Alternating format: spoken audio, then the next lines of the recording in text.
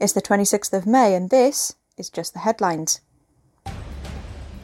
UK homes expected to save hundreds on energy bills as part of £10 billion plan.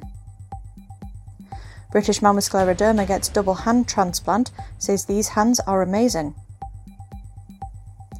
Russia's invasion of Ukraine and lockdowns in China could be contributing to a global recession, warns head of World Bank.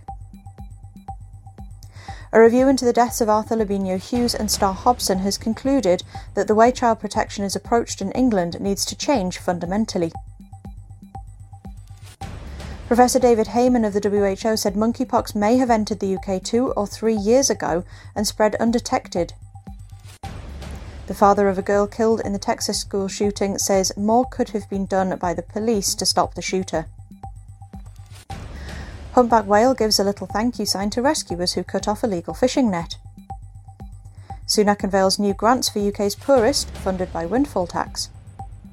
Every UK household to get at least £400 to help with soaring energy prices.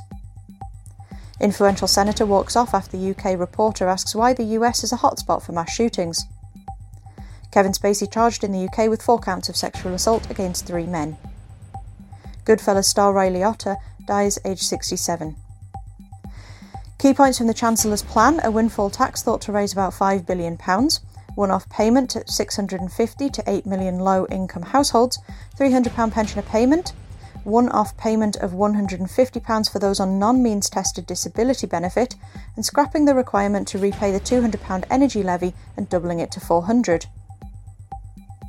Trump loses appeal and must testify in New York civil probe. The BBC announced CBBC and BBC4 will end as linear TV channels over the next few years. The author of the essay How to Murder Your Husband was found guilty of fatally shooting her husband 4 years ago. Depeche Mode keyboardist Andy Fletcher dies aged 60. The husband of the teacher shot in the Texas school shooting has also died. The family say he died of grief.